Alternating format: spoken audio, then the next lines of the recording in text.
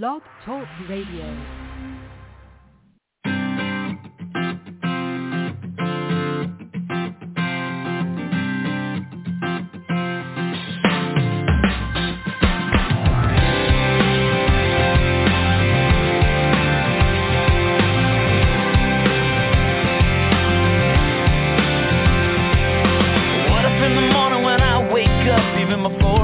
My coffee cup, I said,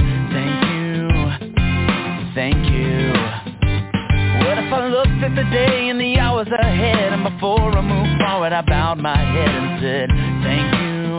Oh, I said thank you. What if I looked at my life in a different way, took a little more time to stop and pray? I know it would change all the moments in between. So here I go. Thank you for everything. For loving me, it don't even matter what tomorrow brings. Well, I will sing my thank you for sun and rain, for what you give and take away, for all your goodness. I will always say thank you. Oh, I say thank you. What if I lost everything that I had? I could smile and somehow still be glad and say thank you, thank you. 'Cause life is joy, life is pain, but the prayer of my heart will never change. I say thank you, oh, I say thank you. Oh, what if I looked at my life in a different way, took a little more time to stop and pray? I know it would change all the moments in between. So here I go. Thank you for everything. Thank you for loving me. It don't even matter what tomorrow brings. Well, I will sing my thank you for sun and rain, for what you give and take away, for all your goodness. I will always say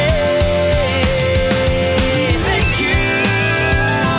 Oh, yeah.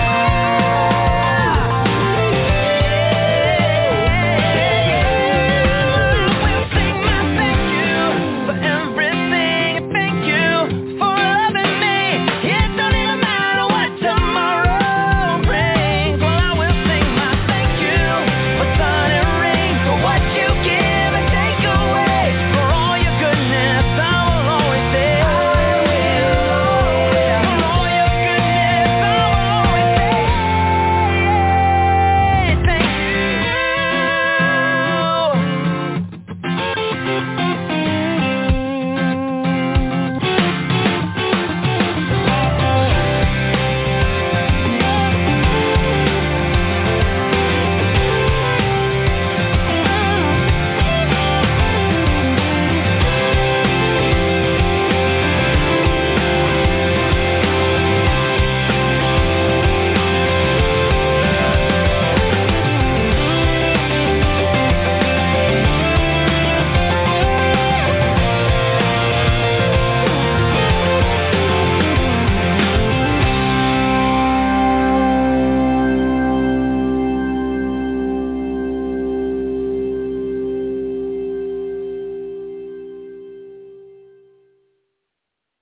Good evening, everyone. Welcome to the show, and thank you for tuning in.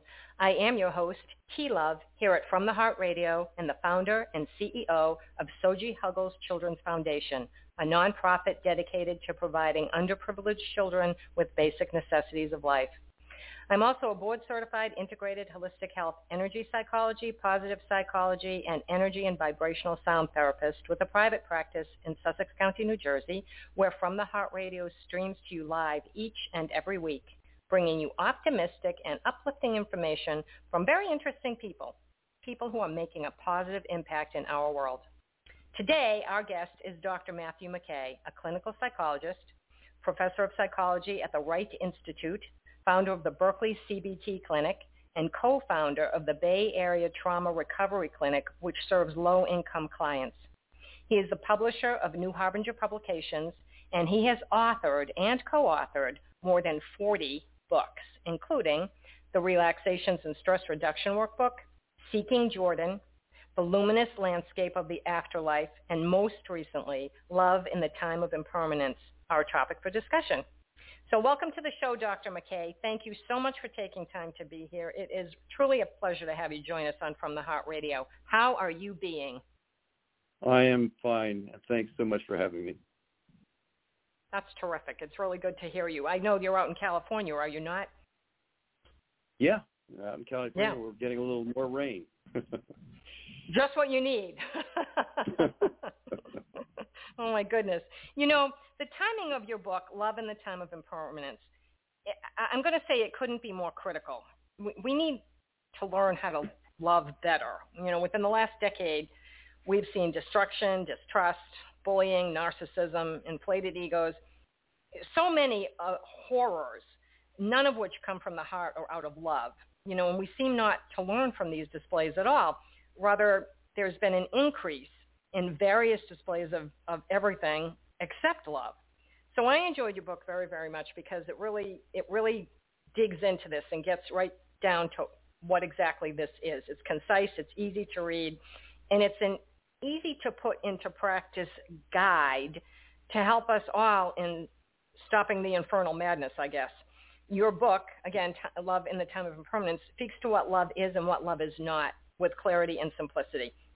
And you describe the many ways that we can easily incorporate love into our lives each and every day. Now, you channeled this book in collaboration with your son, Jason, who passed at the age of 23. So would you share with our listeners how that came about? So when Jordan died, I wanted to know what any parent wants to know, or anyone who's lost a loved one wants to know, does that soul still live? Do they still exist? And are they okay? And so I really set out on a journey to find him and find a way to communicate with him where he is. And long journey that culminated in learning how to channel. The late Ralph Metzner, who's a specialist in communication with the afterlife, taught me how to channel, and I began to develop the ability to actually have conversations with Jordan. And so over the last many years, we have had regular conversations, and those conversations have turned into a desire on his part to share a lot of the wisdom that he has. He's in a place where he can remember hundreds of past lives. He has the wisdom that we all have when we're discarnates, when we're in the spirit world, but that he wants to share with us here. So some of the book came definitely from Jordan, and it incorporates some of his deepest wisdom. And now, was it at his suggestion that the two of you write a book, or had you been thinking about doing this prior to speaking with him? It was his suggestion, and it's a book that I wanted to write, and he said, well, let me get involved.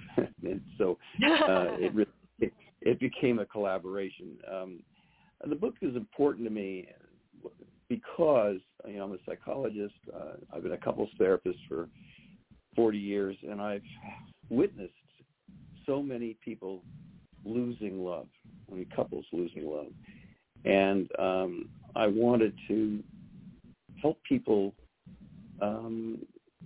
find it again who are losing it, or enhance the love that they have so that it is even deeper and more beautiful. I guess the other thing that motivated me is that, again, it had to do with Jordan. It's like, lost Jordan, but still found a way to hold a relationship to him, and helping people realize who are grieving and struggling with a loss that relationship isn't over, that love doesn't die, that love actually continues to exist forever. And that was also an important part of the motivation for the book. Now, a lot of people, yes, I would think anybody who lost a child, that's the most horrific thing that can happen to anyone. And that has to be very difficult to go through, but I don't know that people believe that they could channel.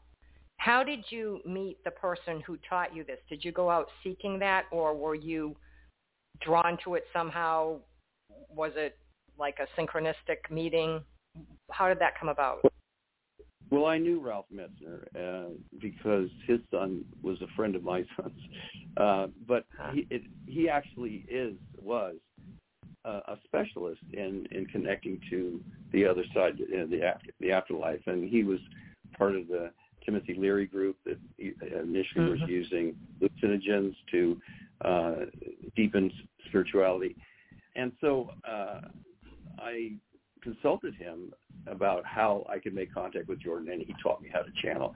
It doesn't require any special ability, and because I have no special abilities, I'm not clairaudient. I have no mediumship skills. I am a very ordinary person in lots of ways, and but virtually anyone can learn to channel, and I've taught hundreds of people how to do it. So it's something that really anyone can do. And so, when I'm working with people who are bereaved and struggling with an enormous loss, if they're interested, I will often teach them to channel, and they have frequently very powerful results. Yeah, it's kind of like any other muscle, right? You have to use it and practice with it in order to get good at it and know how to access it like anything else. Right. But so the channeling and my relation with Jordan was part of this book. Jordan has contributed to it. But it's also a book, again, that comes from my heart because I've seen so many people struggle to hold on to love and lose love. And I would like to give them tools to deepen, strengthen, and preserve love. And I think that this book does that. And there's some humor in the book as well. Jordan's kind of funny. Yeah, Jordan is funny. Yeah, he provided all the humor in the book. I didn't. But I mean, I think what really drives this book is that, love in the material world is, we're just under constant threat of loss. We can lose relationships, and we can lose what feels like love in all kinds of ways. And in this planet, I think we are in a lifelong course in a school of impermanence. We're constantly facing change and disruption and loss, and how can we continue to love in the face of all of that? How can we continue to love in the face of pain? There's a lot of pain in this planet, in this life. How can we hold on to love when it's hard, when it's painful to do so? And so that's, a lot of that was what motivated the book. And you have various chapters on all kinds of different subjects within the book. I mean, religion, the compassionate self, knowing what you don't know, knowing the places and things that you love. There's so many different things in here, and this is a very quick read. It is not a long book at all, and it's a quick read because it is fascinating. It's only 120 pages, if that. And at the end of a lot of the chapters, or throughout the book, you have these meditations that follow, and they're specific to the topic within the chapter. Some of them are brief and others are longer, but they're all aimed at bringing us into the space of love. So while reading the book, I did find it quite easy to practice the meditations, to try them out. I liked that because in doing so, I think that the reader is able to learn how easy it is to incorporate things into their life when they actually do the things that they're reading in the moment. And they can incorporate them into their daily routine because they don't take up a lot of time. And that's important to note because I know many people don't feel they either have time to meditate, or they'll say they either don't know how or cannot learn to meditate. But some are so brief that you can actually do them at a red light or while you're standing in line. Nobody knows that you're taking that moment. And it doesn't take more than but a moment to get yourself into that space. And of course, again, the more you practice, the more you want to practice, and there's a noticeable shift in the space into getting into that place of love. And I don't know anybody who doesn't, welcome that feeling or doesn't want to experience more of it. So kudos on the meditations. You do make it easy for the reader. Now, were those meditations things that you got from Jordan, or were they meditations you had heard about? Did you write some of them yourself? Well, actually, it's a combination. Some of those meditations are, have been around for like Tonglen meditations, and compassion meditations are, been around for years. Some of the meditations I wrote, some of the meditations Jordan wrote. There's probably at least a dozen special meditations in the book that are each designed to do something to enhance or protect love. And there's one that, if you're interested, we might all do together. It's a brief meditation on bringing love into your daily life. That is just a couple of minutes at most. That's great. Sure, we would love that. Yeah. I think one of the things I wanted to do is be clear about what love isn't, because I think we get very confused. We think that love is an emotion. We think maybe it's just a need or a desire. Maybe love is self-sacrifice, giving up the self for something else. Or maybe love is dependent, like you really depend on somebody, and and that's what love is.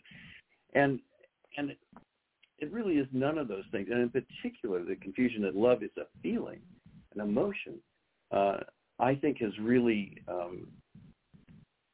I think it makes it very hard for people to enact love, because they think, well, it's natural. When I feel love, I'll act on love. So if the feeling is there, I can be loving. If the feeling isn't there, then I can't be loving. That's not possible. And what Jordan is saying, and what I think we said together, is that love isn't a feeling. It's not a need. It is action. It's something you do. And so love is behavior. And you don't have to wait to feel love to be love and to enact love. So I think that was, for me, is a very important part of my learning. And I now recognize that love is in action, not in emotion. Yeah, I believe that we are made of love. We come from love, and so we are indeed beings of love. And I think we come in that way, and then we get messed up once we're here. Everybody messes it up. But I really believe that love is easy. And I know a lot of people think that sounds crazy, but I do. I believe love is easy. And I've been told, no, love is hard. But I don't think when people say that they're speaking about love per se. I think they're speaking about the issues that arise within relationships and the difficulty in handling those issues. And to me, there's a significance difference. I believe love is a choice, and we can make that choice in every moment and every encounter. So, am I coming from my heart or not? The question is rather straightforward. And I know that for myself, when I ask that question, I know right away, yes or no, heart or ego, and what I choose to do next determines what I put out into the world, not just for myself, but for everybody else as well. So while I do attempt to be aware so I can ensure I'm coming from my heart, I do not always make the choice to come from my heart. So I think your book, Love in the Time of Impermanence, clearly explains what love is, because it's not speaking about romantic love, which is what I think most people do believe it is. They believe, like you said, it's a feeling. And to me, I think your book is speaking more about universal love. Is that fair to say? Yes, and exactly what you said seems so right to me, that love is a choice, and it's an intention to come from the heart. Yes. I mean, and that intention, I agree really very strongly, is something that we can decide in a moment, and it's not necessarily a hard decision. And that intention runs into obstacles. I mean, I'm just trying to, for example, let's consider a mom who's had a bad day at work. Her boss yelled at her. She's worried about her job. She's exhausted. She's maybe not only a state of anxiety, but a lot of sadness. And her child has had some disruption, emotional disruption, struggling with homework, all kinds of things going on. And loving that child is action. It's a choice. It's behavior. But she has to do it in the face of some pain, in the face of the tiredness, in the face of the sadness, perhaps, or the anxiety about work. So while that is a choice that is on some level very easily made, in the face of all of the obstacles we run into on Earth, it becomes something that we have to do in the face of some painful things. And so I'm really with you on that it's a choice, and that it's something that we can actually make in a moment, that choice. But sometimes we have to face headwinds. Yes. And I think that the only thing I'm going to disagree with you on is when you said it's not a hard decision. You know what, Dr. McKay, sometimes it's a wicked hard decision. It's like really hard because you're standing there thinking, I have to come from a place of love, and you kind of don't want to. At least I don't. I'm just fessing up. I don't want to come from a place of love. I want to just pounce on the person, but then you make the decision. But it doesn't make it an easy decision, not for me. Well, you're right. What I meant was the intention to love can be easy. I mean, on some level, like I want to be loved. I want to enact love. That intention is something we can reach that intention in a moment. But then, in all of these everyday moments of life, it becomes a decision that actually can be very hard. I mean, another example would be your partner says something really kind of critical, like there's something missing in the relationship. There's something they need from you. You're not giving. And the first thing that comes up is a lot of shame, and there's an impulse to run away from that, to get mad, or just withdraw, or do something to protect yourself from the shame. But the intention to act on love then would require being curious, being interested, exploring, trying to discover what's going on with your partner. So that would be a very active way of loving, but it runs into the headwind of the shame and the impulse to withdraw and get mad. And that's kind of built into us. I mean, we are built to, fight, flight, or freeze, right? It's a form of protection.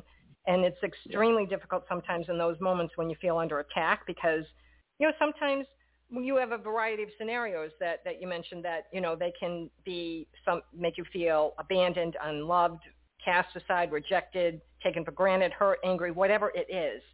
And I think that's where, it's difficult when somebody is spewing hatred or hurting us, physically, mentally, emotionally, where that love is difficult to try to give to them because you are in fight, flight, or freeze mode. So in that moment, when you feel under attack, to love someone or the situation is difficult.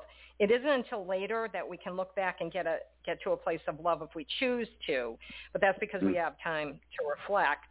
So how do we, in those situations, in that moment, as they are occurring, how can we quell the reaction so we're able to come to see and actually feel the love for the person? Because sometimes I just stand there and I keep thinking to myself, God bless this person, God bless this person, God bless this person. And I'm not thinking or listening to what they're saying because I don't want to go into fight, flight, or freeze. I'm trying to just stay neutral, which is hard. But what's the best way? What tips do you have for that? Well, I think that, first of all, it's important to learn how to recognize what we call moments of choice. Our life is not, made up of big choices so much as like, what's my career going to be? Where am I going to live? It's every day there are dozens of choices that we make, and they end up defining our life and actually determining whether we bring love into our life or not. And so a moment of choice is usually one of three things. It's a moment when you have an emotion. An emotion has somehow arisen inside of you. Or another situation is where you have desire. There's something that you are actively wanting. And another situation is where you're in pain. These three situations, emotion, desire, pain, are usually present when there's a moment of choice, where we actually have a choice as to how we're going to respond.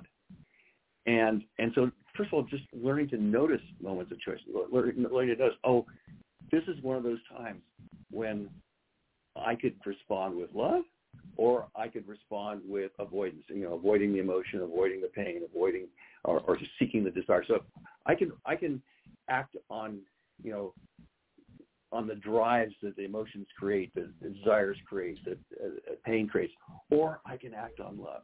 And so moments of choice, learning to recognize that is probably the most essential thing we can do. if we're going to bring love into every moment of our life and all of those moments of choice. And there's a little meditation that actually helps prepare people for doing that. It's called the morning intention meditation. And it's really a little brief meditation to help people recognize and focus on those moments of choice, see them when they arise, and then commit and form the full intention to act on love at that moment. And that's something that, well, they can certainly read it in the book and see how it is that they can do that, because there are just so many meditations in there. There's a morning gratitude intention as well that I love in your book. Yeah. And, yeah, I think that, well, and coupled with that, let me go to that. Gratitude, compassion, forgiveness. These are all forms of love, even though some of them can cause pain, because we have to go through pain in order to get to forgiveness, right? Otherwise, there's nothing to forgive. You had to feel that pain. So I think for those instances where we do have to come through the pain to get there, it's more difficult because you need more time. You can't just do it in a second. Or do you think that you can be able to do that meditation and get quicker to those spaces of love? I think if you do that meditation every morning, it helps you recognize those moments of choice and hold the intention to act on love at those difficult moments. I think that particular meditation, I use it a lot. I help people develop it and use it. And it seems to make the most difference to start each day with that intention. But part of, so starting with, and if you want, we can do the meditation right now, or I can describe how to do it one way or the other. Well, why don't we do the intention right now, and then we'll take our soji break. So we'll do the intention right now. That would work. What do you think? Is that okay? I'd be delighted. Terrific. So, let's do that. Yeah. So what I'd encourage everyone to do is just close their eyes for a moment and bring your attention down into your diaphragm, into your belly, which is the source of breath, the source of life, and just begin to attend to your breath. Just notice your breath. And on each in-breath, say to yourself, in. On each out-breath, say to yourself, out. Just noticing the breath in and out. And when thoughts arise, as they always do, just noting the thought and gently bringing your attention back to your breath, back to the in and out of your breath.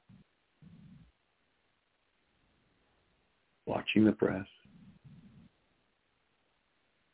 As thoughts arise, gently bringing your attention back to the in and the out of your breath. And now, begin to just be aware of your day tomorrow, the day that you'll live tomorrow. That day will be full of moments of choice, moments when you have emotion or desire or pain of some kind, just moments of choice all throughout the day. And you can say to yourself, tomorrow, at the moment of choice, I am love. Tomorrow, at the moment of choice, I am love. Just repeating that intention to yourself. Repeating the deep commitment and intention to be love at every moment of choice tomorrow. Tomorrow, at every moment of choice, I am love.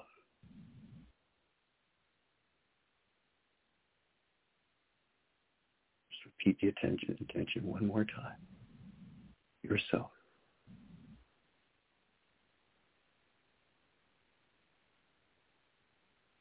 And now take another breath. And when you're ready, open your eyes. And the meditation is over. That is a great meditation. It reminds me of yoga meditations and different forms of breathing that we do in yoga. But I like it because the intention that's set, you're actually programming yourself one day at a time. Yeah, it's really cool to do that. Yeah. That was a great meditation. I like that one an awful lot. And the thing is, when you're reading the book, you need to read the meditation to go through it to see what you need to do, because you can't read it with your eyes closed, and do it at the same time. You kind of have to read it and get it in your head. And the more, unless you wanted to record it, which could be good too if you're just starting out in meditation. But that is a really good one to set the tone for the day and really program it, especially if it's before you go to sleep. Your brain will take that in. It will literally program you to just, you won't even know why you're taking a moment. It's always okay to take a breath, but you won't even know why you're taking a breath and you'll somehow within, you'll hear your brain will program that, tomorrow in every choice I'm going to come from a place of love. Yeah, I like that one an awful lot. That was a great one to do. Thank you so much for that. It is a great meditation. So it is. It really is. So right now we're going to take what's known as our Soji Share. We're sharing stories about kids from all over the planet who are not just filled with hope, but they're motivated, they're creative, they're focused and passionate, and they want to make a difference in the world. And our goal at sojikids.org is to spread joy, hence our name Soji, which is an acronym for sharing our joy intentionally. And this week our Soji Share is an 11-year-old Wisconsin boy known as the crocheting prodigy. His name is Jonah Larson. And when Jonah was 5 years old, yes, that's right, 5, he taught himself how to crochet by watching YouTube videos. And first, he had to learn how to access YouTube. So, 5 years old, I guess you can do that. I can't even do it, but he can. Find the videos and then follow along. That in itself is astounding. Now, at age 11, however, from that, he runs a full-fledged crocheting business out of his house.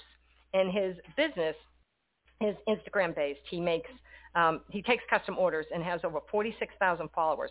And he's certainly impressive and incredibly talented artist, but he's also very generous because he routinely donates his work and his profits to the Ethiopian orphanage where he was adopted as an infant. He just has not forgotten his roots. He gives back from his heart, and we from the Heart Radio applaud him for all that he is doing to help the children of that orphanage. Here we have an amazing little boy who took it upon himself to help the kids in the orphanage he was in. He didn't forget. He's helping in a big way. He's compassionate, caring, kind, and generous. And he's really coming from his heart from a very early age. This is the good stuff that's happening in our world. And our children are coming up with these ideas on their own. And this is also the good stuff that Soji focuses on and chooses to share with our audience each and every week. We're focusing on the good in the world, stories like this, positive, impactful, life-changing. And this is just one example of how kids are making our world better and more joyful, not just for themselves, but for everybody. And young children have creative minds and imaginative reach, enabling them to be successful. Their age allows them to ignore any limitations and see with a pure heart. And, somehow we lose this as we grow up. But children have it, and we need to help them nurture it, and we need to take note and learn from them. They unknowingly have much to teach us. They don't think of themselves as limited at all. The things children start are absolutely unique in their approach and serve as an inspiration for everyone. So kudos to this week's Soji Share, Jonah Larson. I'm thrilled to have him be our Soji Share for the week. Okay, so let's get back to Dr. McKay, author of Love in the Time of Impermanence. As I said, Dr. McKay, that was a great meditation to do, to really set the tone for the day, and do it the night before so that your brain has time to really set it in place, I guess, and program it. You have many, many meditations in the book. And as I said, that wasn't long. What was that, like 2 minutes maybe 3? I don't even think it was that long. Yeah, very brief, yeah. Yeah, and you could do that standing in line with your eyes open. You don't have to close your eyes. And even something as simple as being at a red light and just taking a few deep breaths and concentrating on the inhale and the exhale while the light is red until it turns green will calm you down and allow you to be in that space of a higher bright vibration that you're putting out to everyone, and be in a space of love within yourself so that you put that out into the world. So there are so many. Yeah, exactly. You could stand anywhere, take a couple of deep breaths, and say, I am love, and that reignites the programming and reminds you that you are love at every moment of choice. And you can just use that phrase after you've done the meditation, and it will reignite the intention from the meditation. Yeah, it helps to really, it truly does change the neural pathways of the brain. We can do that easily. We just don't. We don't think that we can, so we don't do it. But every time you do something positive, it erases something negative, and it creates a new pathway. You can literally see this on an MRI. You can see the pathways being formed, and you can see those other ones being taken away as a new one comes into play. So that's a really cool thing to do. Now, has Jordan ever said anything to you about what it is that is the most impactful thing that humanity can do at this point in time, given all that's going on the planet? Is this it, to just be love? Yes, but the thing that stands in the way of love, and the thing that really causes love to be lost so often, is judgment. These good bad judgments. And with it, tribalism. My tribe is good. That tribe over there, they're bad. They don't deserve anything. And this idea that people are good or bad, and that my group is good and that group over there is bad, is really what is mostly destroying love. It destroys love with partners. They begin to judge each other, and the judgment poisons and diminishes the love. And so judgment and tribalism are what primarily stand in the way of love. And learning how to love everything, even things we don't like, even things that we on some level want to push away from us, but learning to love everything is really crucial to overcoming judgment and tribalistic thinking. So, I mean, that's really, I think the main thing that's standing in the way of love.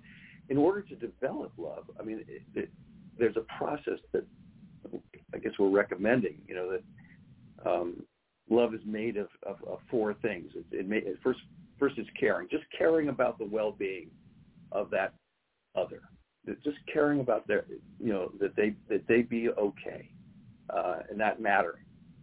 The second thing is knowing the other, knowing what they feel, what they fear, what they struggle with, what they want and hope for, and not only to know them at just a frozen moment in time, but know them as they change and evolve.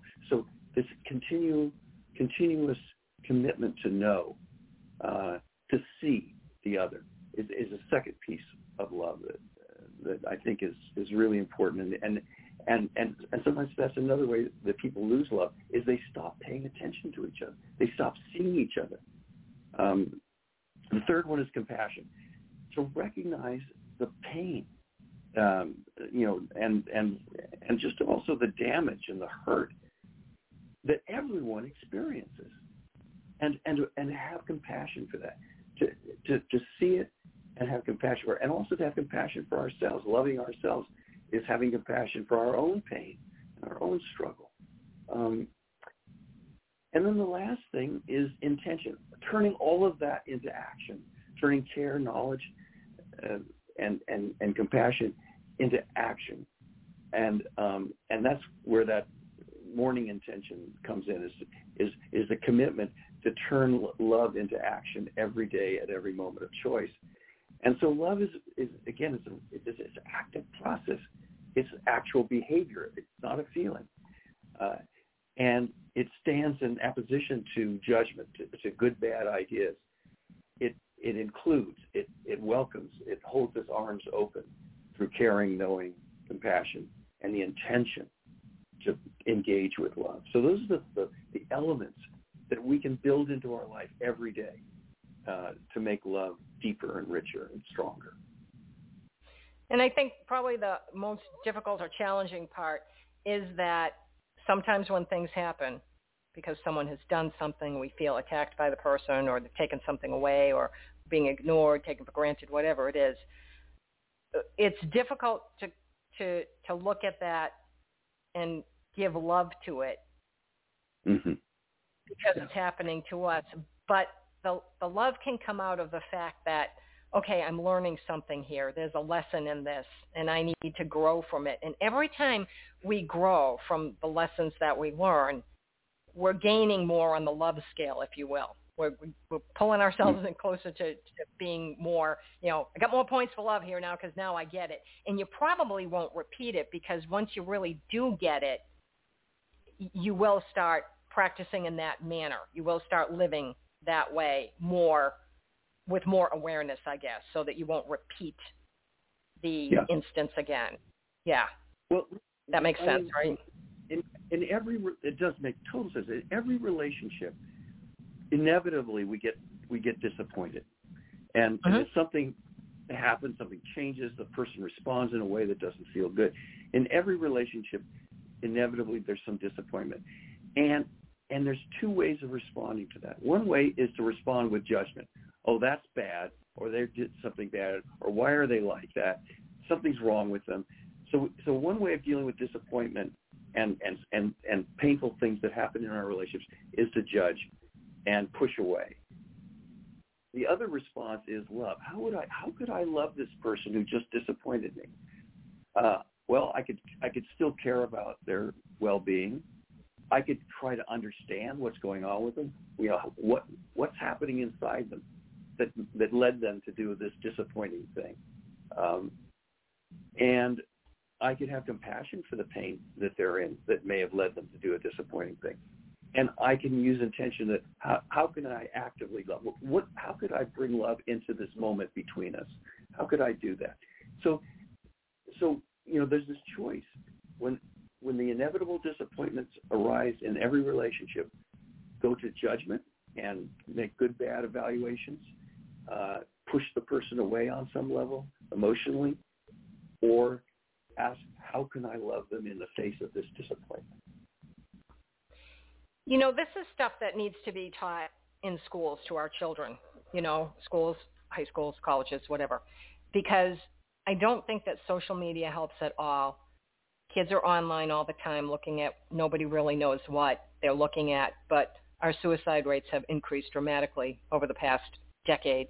And you can see that there's so much judging going on social media. I mean, when you look at statistics and realize that children at the age of 3 already are body conscious, that's disgusting. That's beyond disgusting. They already know fat's not good. You can't be fat. I have to be skinny. Oh, my God. These are 3-year-olds, so between the age of 3 and 5, they're learning about body consciousness and not in a good way, not in, just be healthy and don't make fun of people or anything. They're learning so much through social media. I think that's helping to destroy the ability for people to see love, not be judgmental, not compare, not bully. That plays into this in a big way. Does Jordan ever speak to social media and how it's impacting our life and destroying what it is that we could be doing better? Well, he's not a fan, but of social media. But the thing is that we don't need Jordan's wisdom on this. We have some important research on social media and depression. The more time people spend on social media, the more likely to be depressed they become. So there's a very strong relationship with time spent on social media and depression. And the reason, I think, is exactly what you said, that social media teaches us to judge.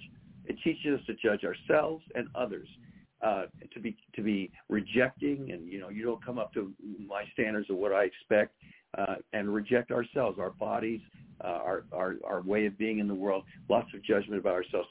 So depression and anger actually are very strong outcomes of social media ingestion. Yeah, it's really it's a tough one. It's a tough one to try to get past. It's you can't go back. Sometimes you can't unring the bell. Well, you never can unring the bell. But, social media bell has been rung, and now we're looking down the face of AI, which is not much better. One of the things that I found fascinating in your book is that you wrote about the afterlife and how it's different from this material world that forces us to respond to constant change with discovery and loss, and it rewards us with profound lessons. And I just found that really fascinating. So I wanted to know if you would elaborate on that a bit. Well, thank you for actually bringing that up. Of course, in this material world, we live with impermanence. Everything changes, everything shifts, things decay, things fall apart. As Yeats told us in his poem. And yet, the afterlife is the exact opposite. In the afterlife, there is no loss. The love that we have lasts forever. And so, for example, even though we have lost someone dear to us, they're in the afterlife. The relationship can continue, and the love can continue, and so that in some ways, the afterlife is this mirror opposite, where the love is deeply, deeply, deeply permanent. It is never lost, and just knowing that once love forms, it won't go away. The love will continue past death. Nothing can take it away. Death has no dominion over love. So that's sort of the great lesson, I think, for me too, that we can recapture the love that seemed to be lost in death, and find it again, and that relationships can go on. Now, Jordan is speaking to you, and you're speaking to him. Is he speaking with other people on the other side? I can use that term, that he has known, either family members or friends who have passed as well? Yes, he has relationships. He has a pretty strong relationship to my mother, for example, and on the other side. But he has many relationships on the other side. We all have soul groups that we're very deeply connected to in the afterlife, and he has many, many people he's connected through love within the afterlife. He also connects to people here, and continues, not just to me, but he continues to connect to other people here, and in some cases to guide them and support them and watch over them. And what's interesting to me sometimes is he'll show up for my clients, and they will hear from him in various ways, and that I'm surprised about. Client will call me up and say, I just had this dream where Jordan appeared and had all this to say to me, and so it's so he's very involved in this life, in this world. He's wanting to support and help people find love, and so that's a very, I think that's a mission that he has, and that he, I think, uses me to some extent to be able to advance that mission. Well, it's, he's treating every day like it's bring your kid to work day. He's helping you out. I'm going to help my dad. Yeah. Oh, I think it's I'm great. very grateful. Yes. Speaking of gratitude, I'm grateful every day that he continues to be part of my life, and that he gives me, lets me share in these missions with him. So to me, it's a really beautiful thing. Very, very glad. Does he ever speak about past lives or reincarnation? Sure. Yeah, a lot. Okay. A lot to say about it. So this is going to bring me to probably the final question. Okay, so in your book, you said that each incarnation is, and we spoke about this a little bit earlier, is a lifelong lesson in the school of impermanence. And with our death comes the remembrance that we and all that we love are eternal. So does that mean that while we are here in this material world, we are meant to learn that we and all that we love are eternal? And if so, why?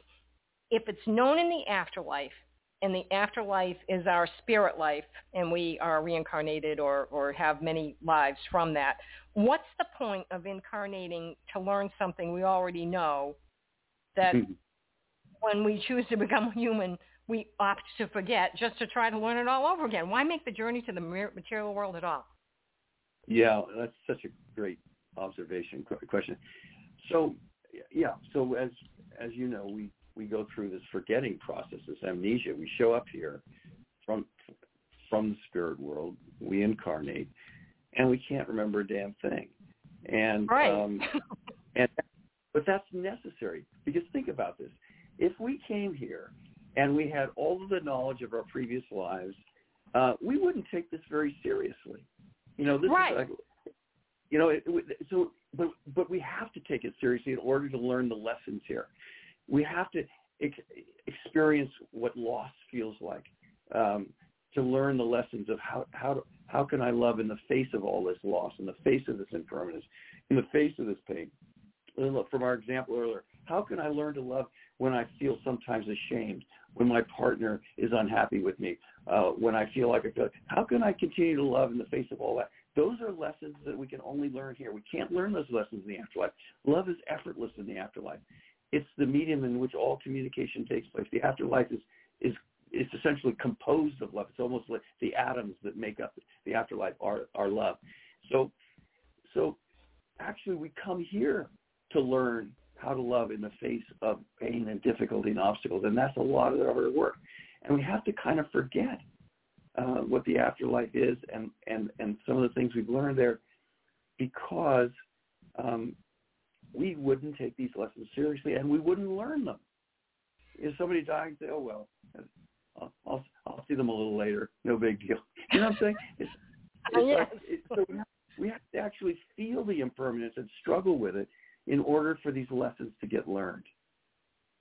But why do we have to learn them in the first place? I mean, obviously we're not learning them if we have to keep coming back like life after life after life. If it's so good on the other side, why not just say, I think I'm done. I'd like to just call it a day. I learned it all. I'm happy here. I know it. Why do I have to go back there where it's so hard? Because it is hard. Life is hard. And yeah, you're absolutely right. Well, this is what George says. I'll just pass it on for whatever it may be worth. He says that, all, collective consciousness, God, whatever we want to call it, divides into small units of consciousness, that's us, to go into physical worlds in order to learn. And God is continuing to evolve. God isn't perfect or whatever we want to call it. It's not perfect. It's evolving just like we are. And we are helping God evolve. Everything we learn in all of our struggles and facing all of the difficulties add to the total knowledge and awareness of all collective consciousness. So we're coming here to learn stuff that ultimately gets uploaded and part of all of consciousness. That's our work, is learning.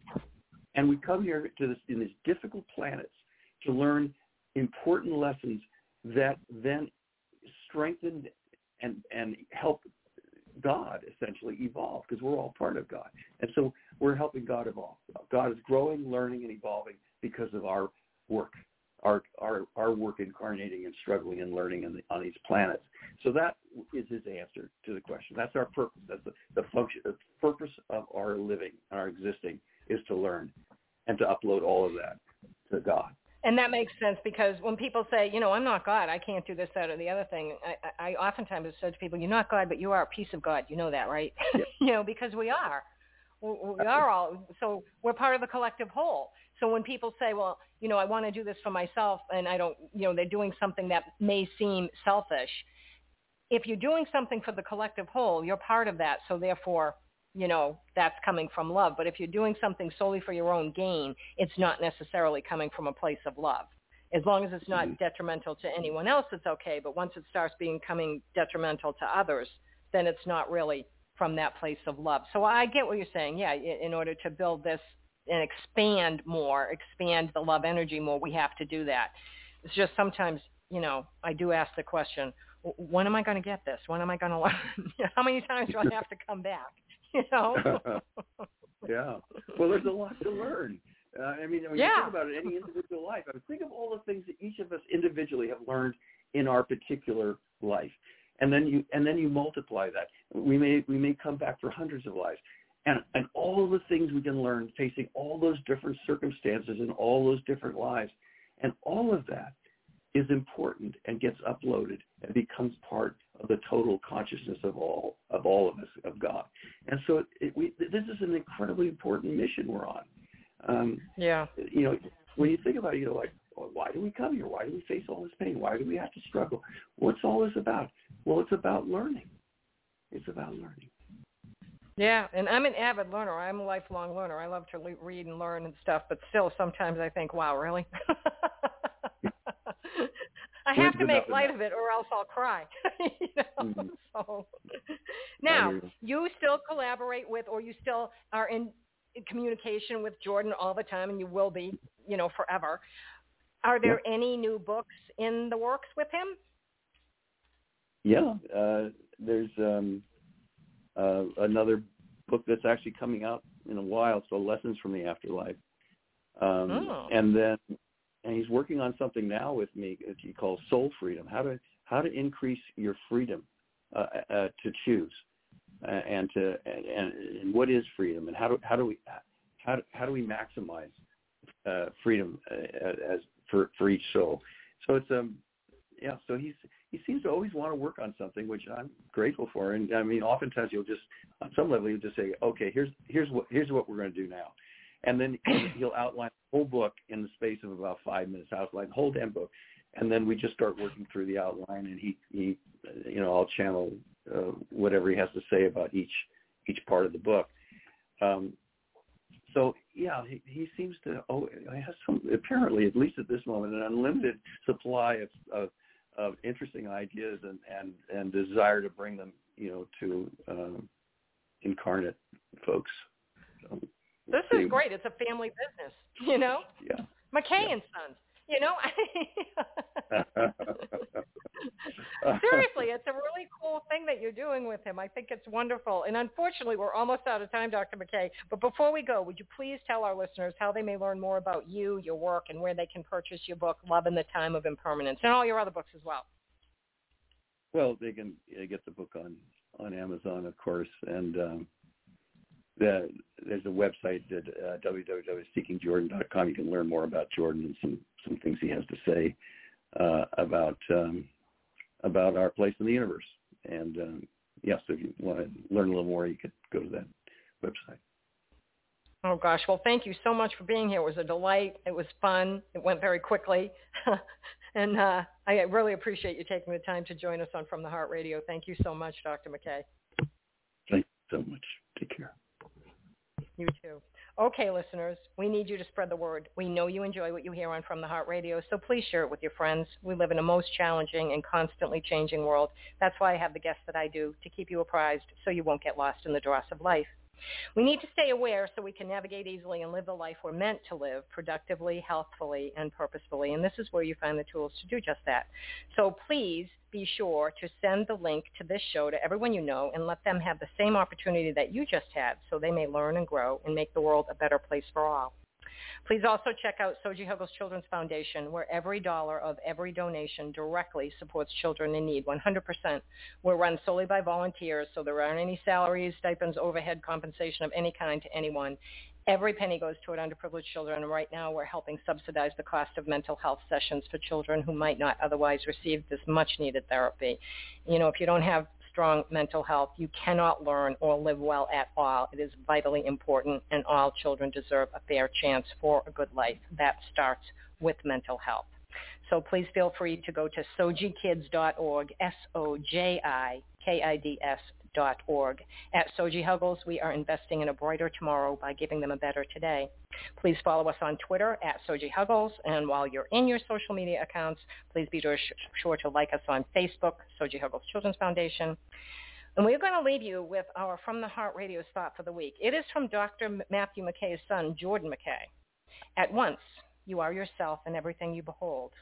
You are both separate and one. From your small spot in the universe, you can watch everything, join and know everything, and feel the essence, the nature, and the light of everything, which is exactly what love is. I am your host, T. Love, here at From the Heart Radio, intending you and yours a most enjoyable week. Remember, living from your heart is quite easy. You need only give thanks to do so. Take care and stay well.